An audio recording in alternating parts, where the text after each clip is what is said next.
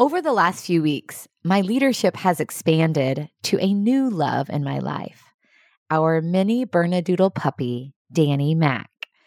And if you've had puppies before, and even if you haven't, you know the stuff that comes with having a new puppy.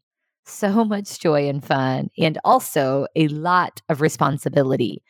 Potty training, getting up in the middle of the night, crate training, learning the house rules.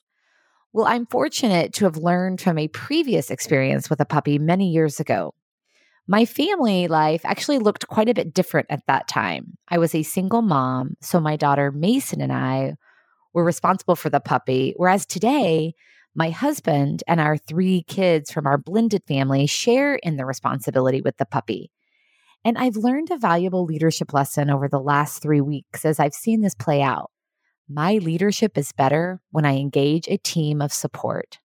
For example, knowing that we would have to take Danny Mac out to potty in the middle of the night, we got on a rotational schedule his first couple of weeks.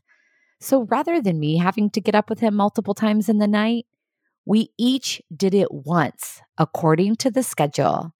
And I fought the urge to get up and check on the kids, making sure they were doing their part, and instead entrusted them in the process. Of course, we've had some potty training challenges, but having a team has made the process so much more enjoyable. And because I've gotten some rest while others are doing their part, I'm better able to lead the process and keep others engaged. By leveraging those around us, we create an environment of cohesion, a feeling of we're in this together.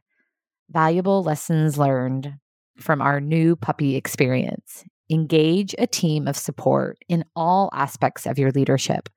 What a great way to take care of yourself and each other.